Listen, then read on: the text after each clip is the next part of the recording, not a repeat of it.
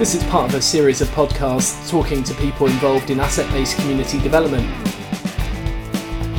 Dee Brooks is a faculty member at the ABCD Institute and director of the Jeder Institute based in Australia.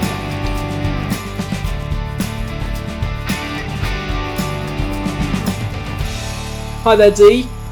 It was great to connect with you a little while ago. We met at the ABCD festival over in Goa. Tell me a little bit about yourself and how you got involved in ABCD. It stems a long way back. I mean, I kind of feel like ABCD's been part of my whole life. From my youth work days, which was my very early work that I loved, from when I was with Community Aid Abroad, doing volunteer work, which is now Oxfam. I felt that I didn't have a name for it then, but it was how I kind of always worked. I applied for a position with a centre called the Family Action Centre at the University of Newcastle in Australia. And it was with the Caravan Project, and it was a team of workers who would outreach into caravan park communities in the Hunter Valley.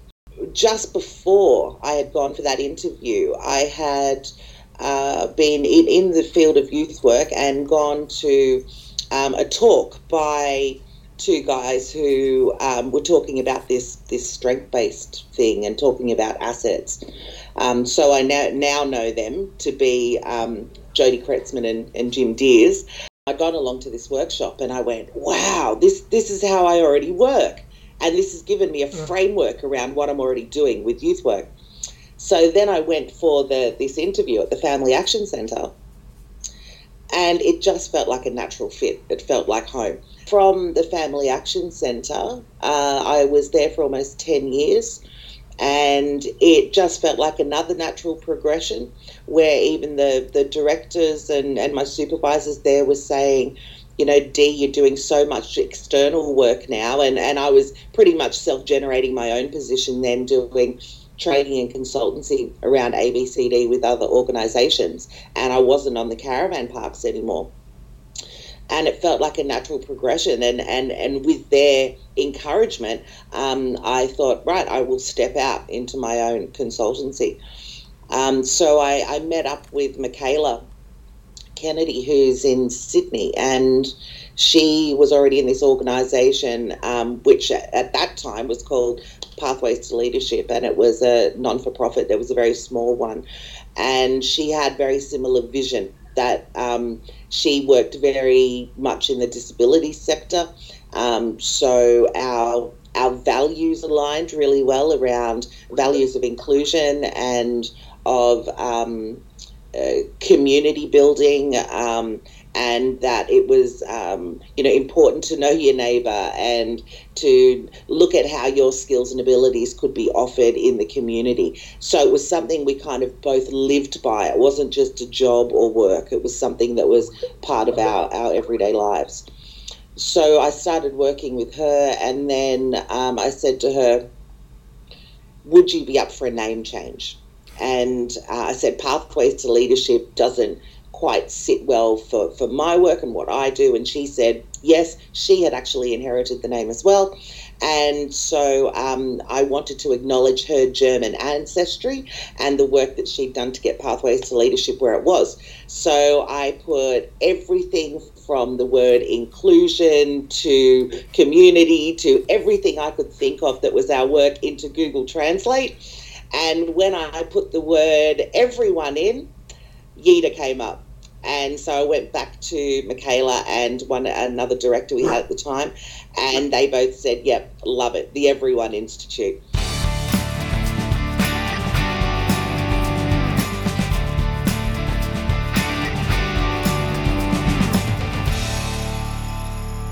I know that that collaboration element is really important to you. I know that you've been using other approaches that sit alongside asset-based community development, and you've been calling something the ABCD Collab. Can you tell us a little bit about what that is and how it works?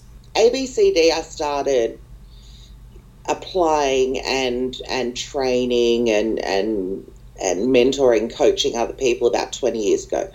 About 10 years ago, Mike Green, who is a faculty member who's in Denver in the States, he was doing a tour with the Family Action Centre, and he told me about this, I don't think you could call it model methodology, that was coming out of the Jeder Institute and out of some really great thought leaders called the art of hosting. And it's the art of hosting practices and processes around conversations and work that really matter.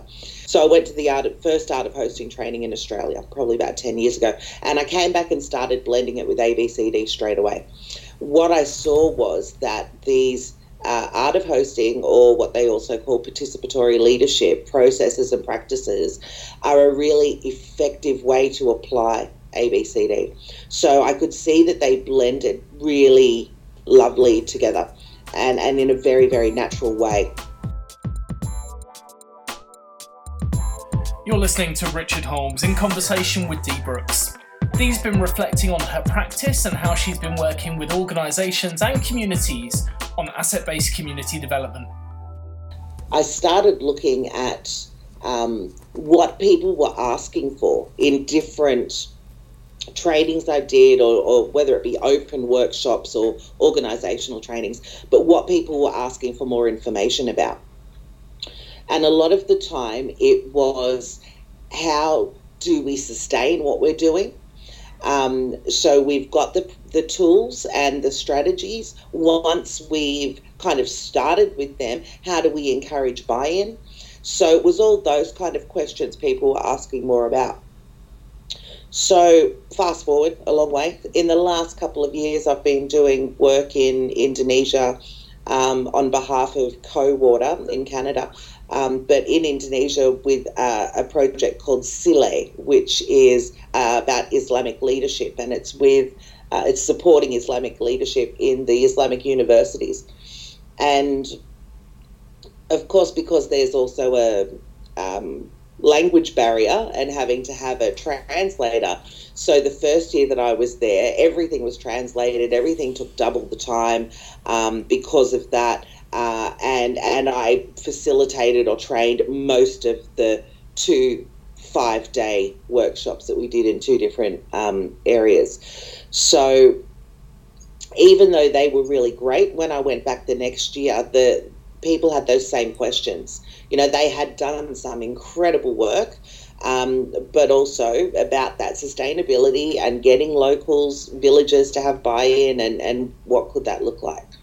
So before I did the next 5-day training in those 2 locations the last time, it was the end of their project as well.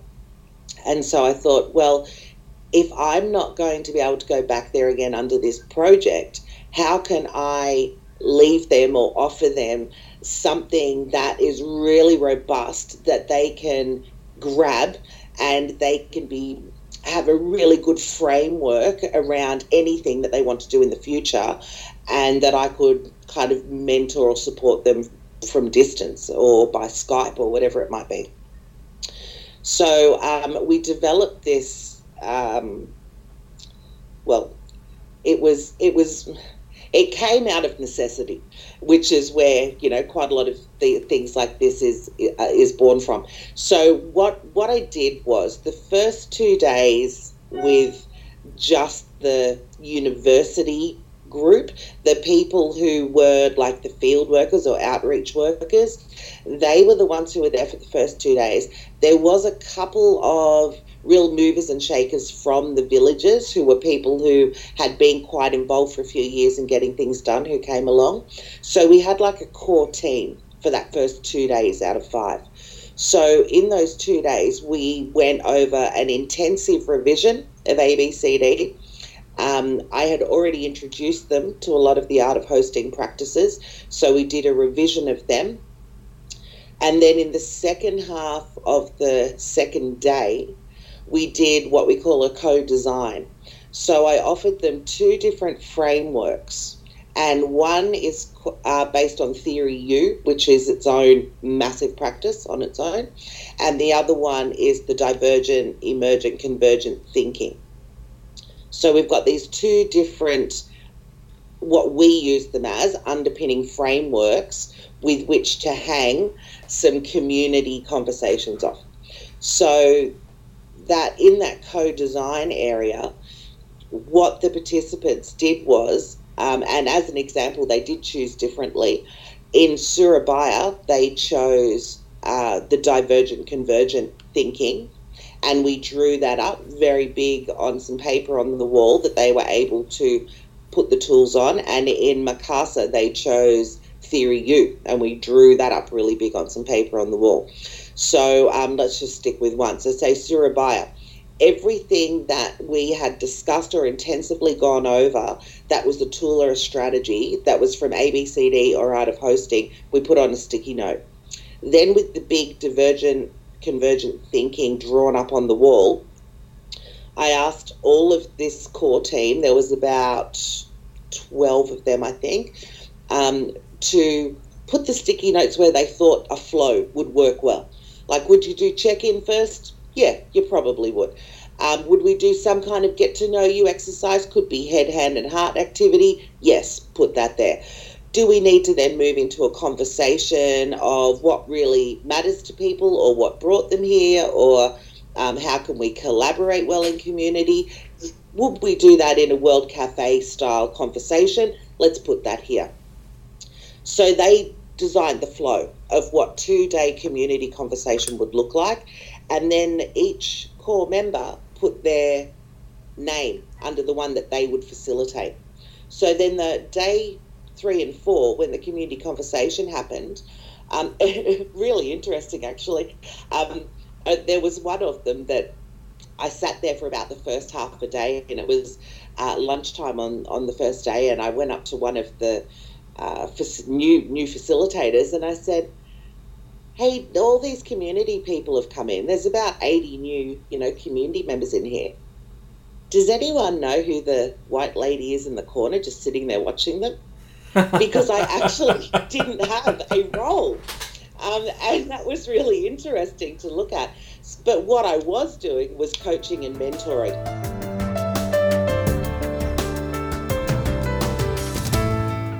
And what's been one of the most inspiring stories that you've heard through your work?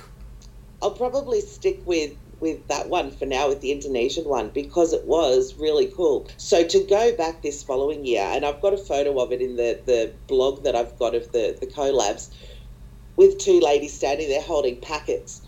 And what had happened was they had gone and talked to the local villagers about, all communities have got strengths and assets. Everyone's got something to offer. In a community that was saying, we have nothing, we don't have a lot here.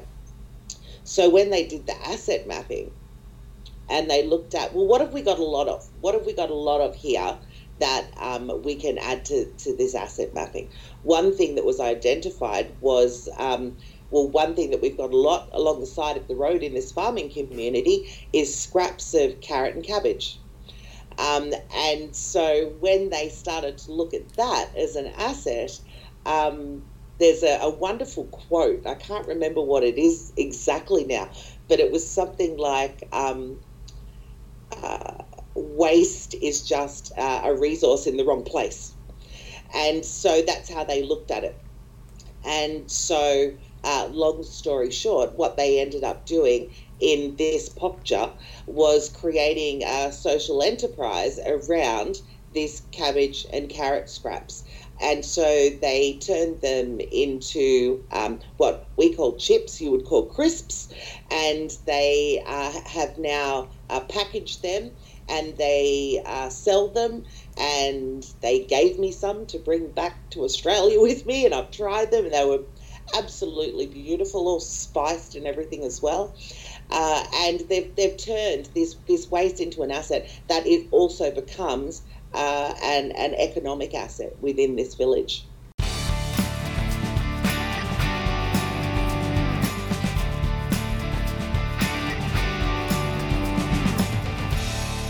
What makes you hopeful about the future? Young people, absolutely. In so many different ways. I just think that they're often overlooked, often voiceless, and they've got this incredible knack of watching what's happening in the world and really being able to step up as change makers. And as an example, I've got two, they're young adult men now, but when they were teenagers, and, you know, as a parent, we're always worried about young people and are they going to get into trouble and what's happening in their lives. And they had, my two sons had this group of young men, their friends, who they had a Facebook inbox message constantly going, and they would just talk politics, they would talk philosophy, they would just talk anything and everything. And occasionally they would drop me into the conversation just to ask me a question or a direction or something. They might say, hey, look, we're talking about socialism, and we're having a debate here on this point, and can you point us in the direction? And I'd give them a link and say, how about here? And they go, thanks very much, Mama, and they'd eject me from the conversation. And so they just kind of dropped me in when I was needed. And it gave me the biggest sense of hope that even though I didn't have these face-to-face conversations with them, they're having them. They're there. So young people for me they're not just the leaders of the future, they're the leaders now. They're already doing some incredible work, and the more that we can lift and raise their voices, the better.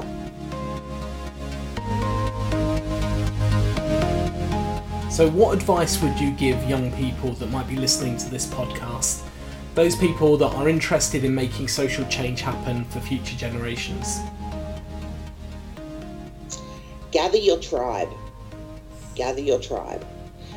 Whether that be your tribe of peers that you may already talk with or work alongside, but that tribe could also be people who are like-minded and have a vision that is similar to yours. That could also be people who are retired. It could be people who are older than you working in the field. It could be part of mentoring younger people than yourself. But that gathering your tribe for good work in the world and following your instinct. And when you're feeling like, if you feel the rug has been pulled out from under you, or you're not sure kind of where to go next, or you have some confusion, when you've gathered your tribe, you know who you can go to help you and support you through that. Dee, thanks so much. It's been lovely talking to you. For people that want to know a little bit more about the Jeder Institute, or Jeder as it looks like on paper, can you tell us a little bit more about where people can go? Look, we get called Jeder, whatever works is fine by us. It's a conversation piece. But you can go to jeder.com.au. There's a lot of information on there at the moment about our organisation. You can find us on Facebook, on Twitter. It's all on there on the website.